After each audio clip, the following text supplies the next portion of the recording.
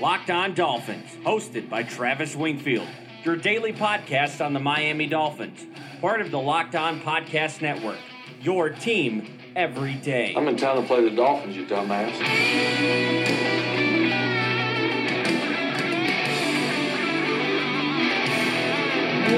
What's up, Dolph fans, and welcome into the Friday, August the 24th edition of the Locked On Dolphins podcast. I am your host, Travis Wingfield, and I'm here to bring you your daily dose of Miami Dolphins football. And on today's show, it's game day, kind of. We'll get you ready for tomorrow's Dolphins-Ravens tilt in the third and final look at our starters before things kick off for real come the regular season. We'll get you updated on injuries, game expectations, and how this game could shape the narrative heading into September. But first, as always, I kindly invite each and every one of you to please subscribe to the podcast on Apple Podcasts. Leave us a rating, leave us a review once you are there. We have become a top 5 podcast in the Locked On Network, and we owe it to you guys, the fans, for making that happen. Also, the number one follow on Dolphins Twitter, as voted by Dolphins Twitter, at Wingfield NFL, and the show, of course, at Locked On Fins. And last but not least in our catalog of greatness, the LockedOnDolphins.com blog, the number one blog in the Locked On Network. Check that out for your game day preview, as well as plenty of other content from a staff of fantastic writers. We have just been crushing it this offseason, and we appreciate your guys' support on that venture as well, and the other Locked On Sports family of podcasts, like the Locked On Heat and Locked On Magic podcast for all you local NBA fans, and for your national fix, the Locked On NFL podcast. And Matt Williamson has a new schedule of variety of hosts coming from ESPN, The Athletic, tons of new content for him over there, so check out his podcast.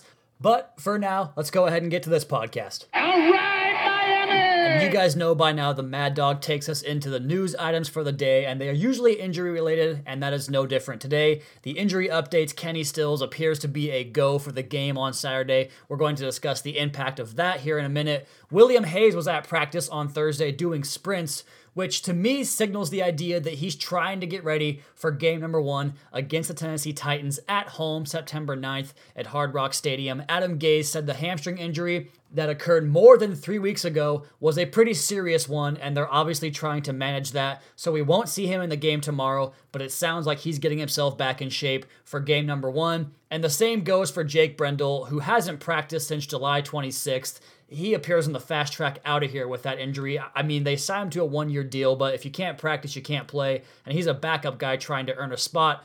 And Mike Matthews, his backup at center right now, is not doing very good in his work in the preseason. Jordan Phillips is back and ready to roll. Marquise Gray is still in the concussion protocol. And at the last I checked, so was Kalen Ballage. I don't expect to see him on Saturday night either. And we have one more injury to discuss, but that's actually going to be our lead for the show today. So let's go ahead and get right into it. That's another Miami Dolphins. And I'm talking about a player that has not really earned the affection of Dolphins fans, and that's putting it lightly. I'm talking, of course, about Leonte Carroo. He was banged up in practice again, did not participate in the walkthrough on Thursday, and I think his time here is just about ran out, and it probably was before this happened, but not playing in this pivotal third preseason game and not getting a chance to run with the special teams, you have to imagine the writing is on the wall for Leonte Carroo, and it just signals the idea that this is the one draft pick they really got wrong in the Adam Gase era. They gave up a 6th round draft choice in 2016 and a 3rd and 4th round draft pick in 2017 to move up to the 86th spot of that 2016 draft to select Leonte Carroo. He was a touchdown maker, a big-time playmaker, a slot and outside receiver at Rutgers, and this is the one big red mark on the Gase era drafting hierarchy, and we don't really know who made that decision because as of this recording, 22 of the 23 draft picks since 2016 are still on the roster. Brandon Doughty sits as the lone exception to that rule, but Carroo is well on his way out of town, and I just don't think there's any way he makes this roster, and it somewhat signals the poor roster building this team instituted around Mike Tannenbaum. They were already pretty damn deep at wide receiver when they made that choice to go up and get him, and giving up that much capital to get Carroo just makes the pick even worse. And of course, hindsight will tell you a different story, because I've always believed that if you like a player, you show the conviction to make sure you go out and get him into your program, and develop him, just like they did with Xavier Howard in that same draft class, going up 4 spots spots to get him, and now he looks like a superstar cornerback.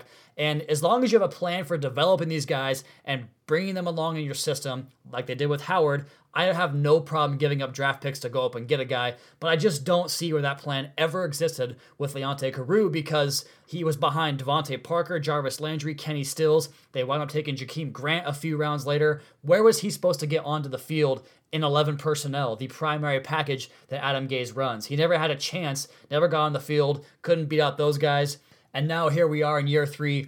Landry might be gone, but Amendola and Wilson were brought in ahead of Carroo, and Jakeem Grant surpassed him on the depth chart as well. So there's just no chance for Carroo to get in here. And let's shift gears off of this bust of a wide receiver and talk about a player that figures more prominently into the 2018 Miami Dolphins. Talking, of course, about Ryan Tannehill. And I suppose this is news. I don't think it really is, but we got to talk about it. Ryan Tannehill did not wear his knee brace at Thursday's walkthrough, and I did learn today via Twitter that, and I apologize for not having the handle with me here who shared this with me, but players that don't have a medical reason to wear a brace are not allowed to wear a brace come game day. For Tannehill, he will wear that brace. It is simply stabilizing the knee for contact situations. It's a preventative measure more than a necessary measure because to me, he is just as healthy as any other player in the league, and he'll wear it come game days and contact situations in practice. And speaking of game day, we are going to get into the preview next on the Locked On Dolphins podcast. But first, a word from our newest sponsor. I'm talking, of course, about The Athletic, changing the way journalism is perceived and received by the fans. The Athletic is a subscription-based publisher of smarter sports coverage for the die-hard fan. Their model is simple. The Athletic has no ads, no pop-ups, and no autoplay videos. Instead, readers subscribe for authentic, in-depth Dolphins coverage written by journalists who know their teams inside and out. Coverage will go beyond the game recaps, beyond stuff like trade speculation, and provide smarter analysis and a deeper perspective about teams and the league. Subscribers have access to local and national content with more than 650 to 700 news stories published every single week across all sports. Subscribe to The Athletic and be a part of the future of journalism. And as a special offer now, Locked On listeners can get 40% off their first year subscription. That's just $2.99 a month by going to theathletic.com/LockedOnDolphins to get that promo code 40% off first year subscription, theathletic.com/LockedOnDolphins. Segment number 2 on the Locked On Dolphins podcast, Friday, August the 24th, and we have a football game to talk about as the Dolphins kick off game number 3 of the preseason, the pivotal, if you can call it that in the preseason, matchup of the exhibition season, taking on the Baltimore Ravens at 7:30 p.m. Hard Rock Stadium Saturday night, August the 25th, and in that contest, what should we expect to see from the Miami Dolphins and Adam Gase's offense and Matt Burke's defense? Well, I think you're probably going to see a lot of the same stuff. Coach Gase took to the press conference on Wednesday talking about everyone's perception around this team's philosophy in these exhibition games, and put to rest some of the ideas that this team needs to do more in the preseason or show more of their hand and become more aggressive in these games that mean nothing. I suppose that's the idea or the sentiment fans are putting towards the Dolphins brass. And he said, quote, "I know everyone wants me to chuck the ball down the field, but we can't worry about what people think that don't know what they're talking about." And that was the ultimate mic drop on top of mic drops that he has had in the past, like last season when they were talking about the quarterback switch from Jay Cutler to Matt Moore, and Gase said, quote, "We aren't going to take public polls for the quarterback," end quote, continuing to put out that arrogant feel of, this is my team. I know a lot more football than everybody that's complaining combined, so just chill out. There's a reason I got hired to do this job, and you guys did not.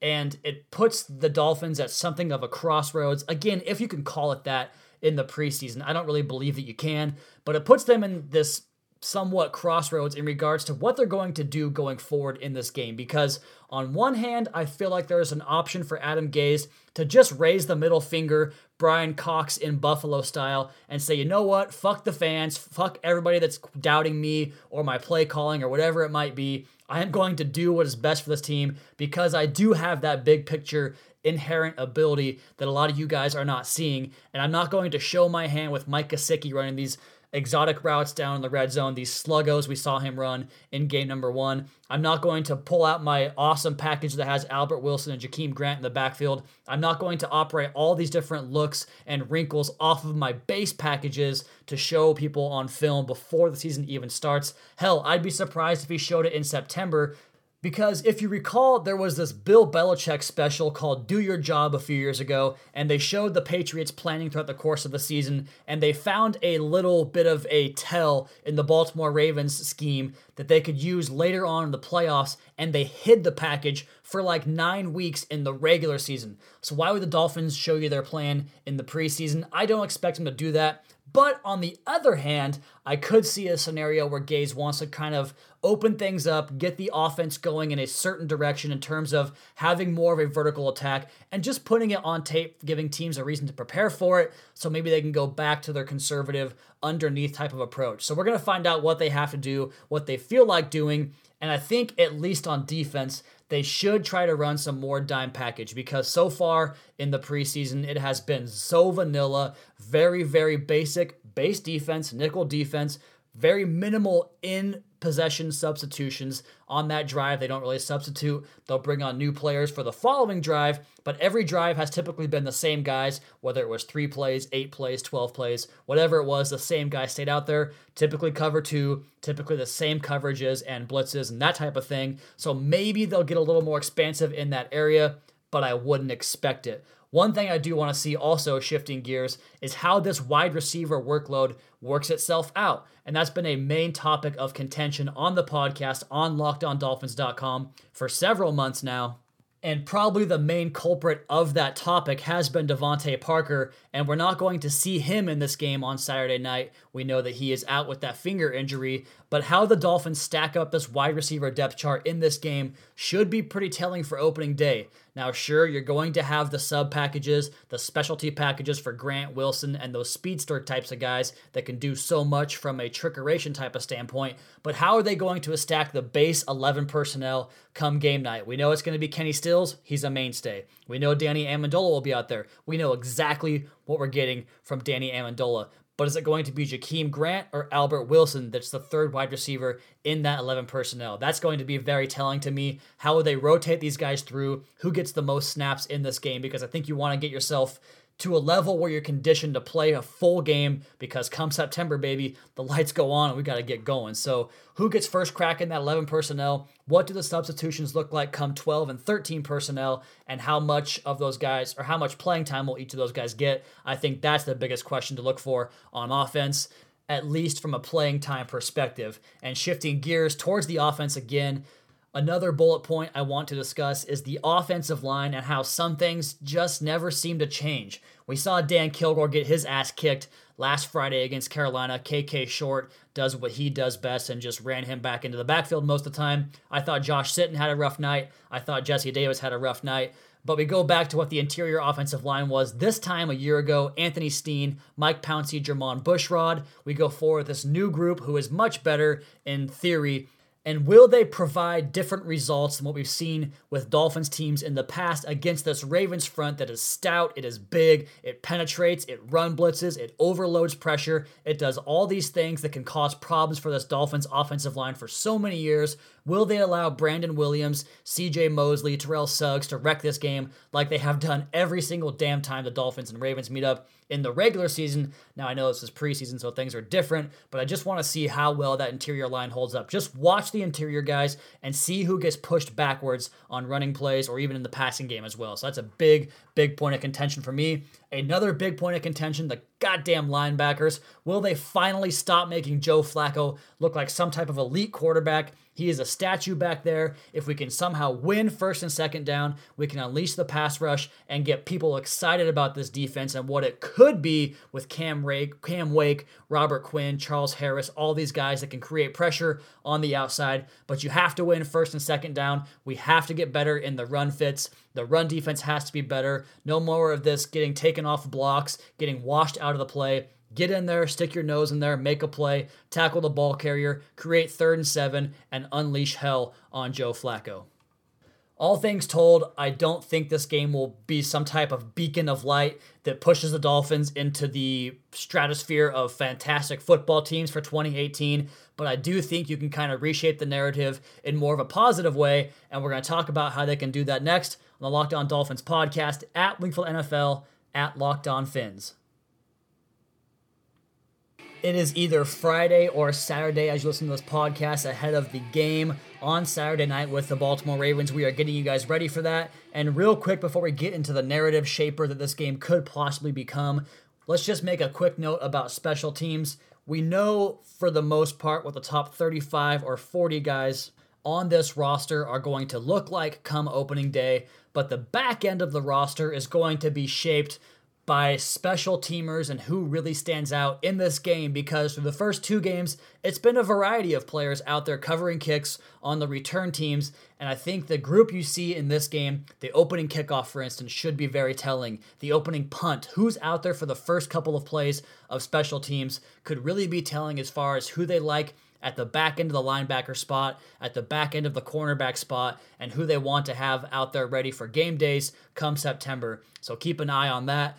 And in the last segment, I talked about how this game could possibly shift the narrative in a certain direction. And we know people are going to overreact one way or the other, positive or negative.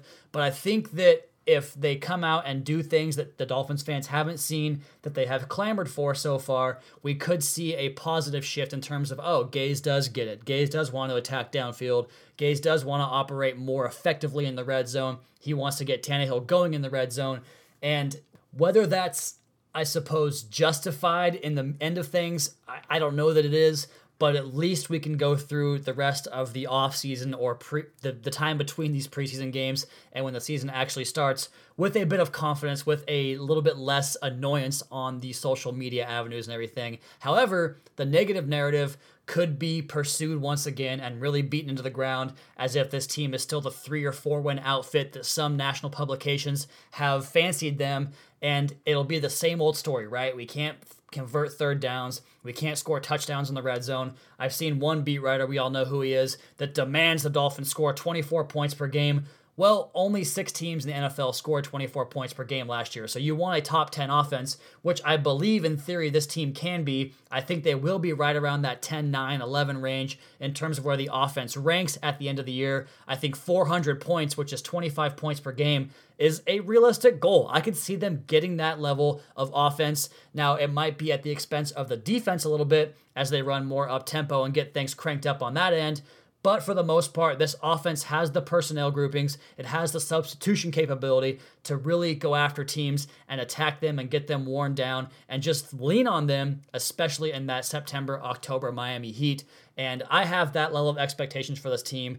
And although I have really quelled the concern of preseason football over the last couple of weeks, I would be lying if I said I wouldn't feel somewhat vindicated seeing the team take on that personality or take on that level of hitting the bar that I have set for them myself personally. So game day tomorrow night, guys. Hope you enjoyed this podcast. And before we close this podcast, I do have some grim news. I am officially the Buffalo Bills. My softball team lost its 4th consecutive league championship.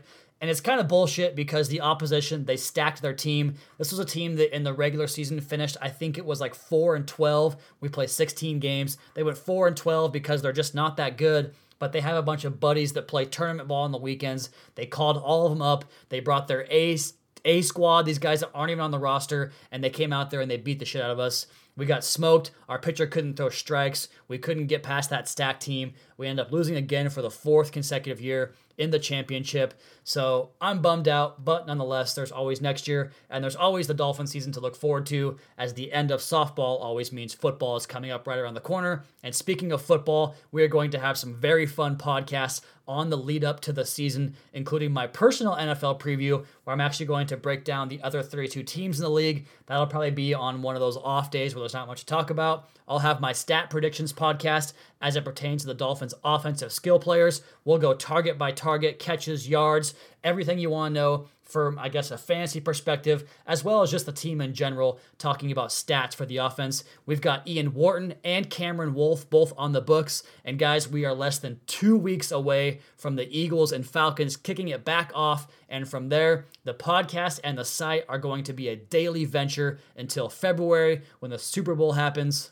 This has been an insanely fun off-season for me, covering the team, interacting with all of you guys, and everything that goes into this podcast and site has been an absolute blast. This month, August, has already eclipsed our highest download total, and the work and content only gets better from here. I promise you guys that. The in-season podcast and website will have special guests dissecting different areas of the games. We'll have the daily injury updates, practice updates, press conference updates, and of course, the now famous GIF Dump Tuesday when the All 22 becomes available and your boy gets on Twitter and sends out about 30 to 40 GIFs on both sides of the ball talking about the game, breaking it down, and we'll introduce a new edition this year called Tannehill Tuesdays, as I will chart every throw of this very pivotal season for the Miami Dolphins quarterback.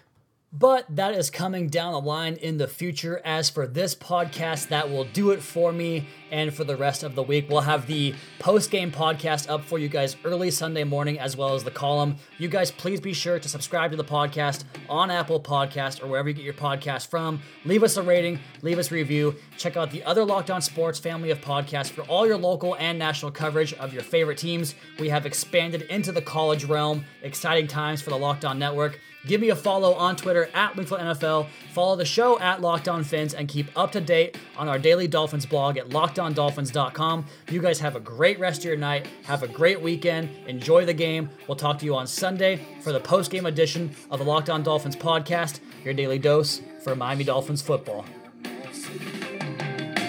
So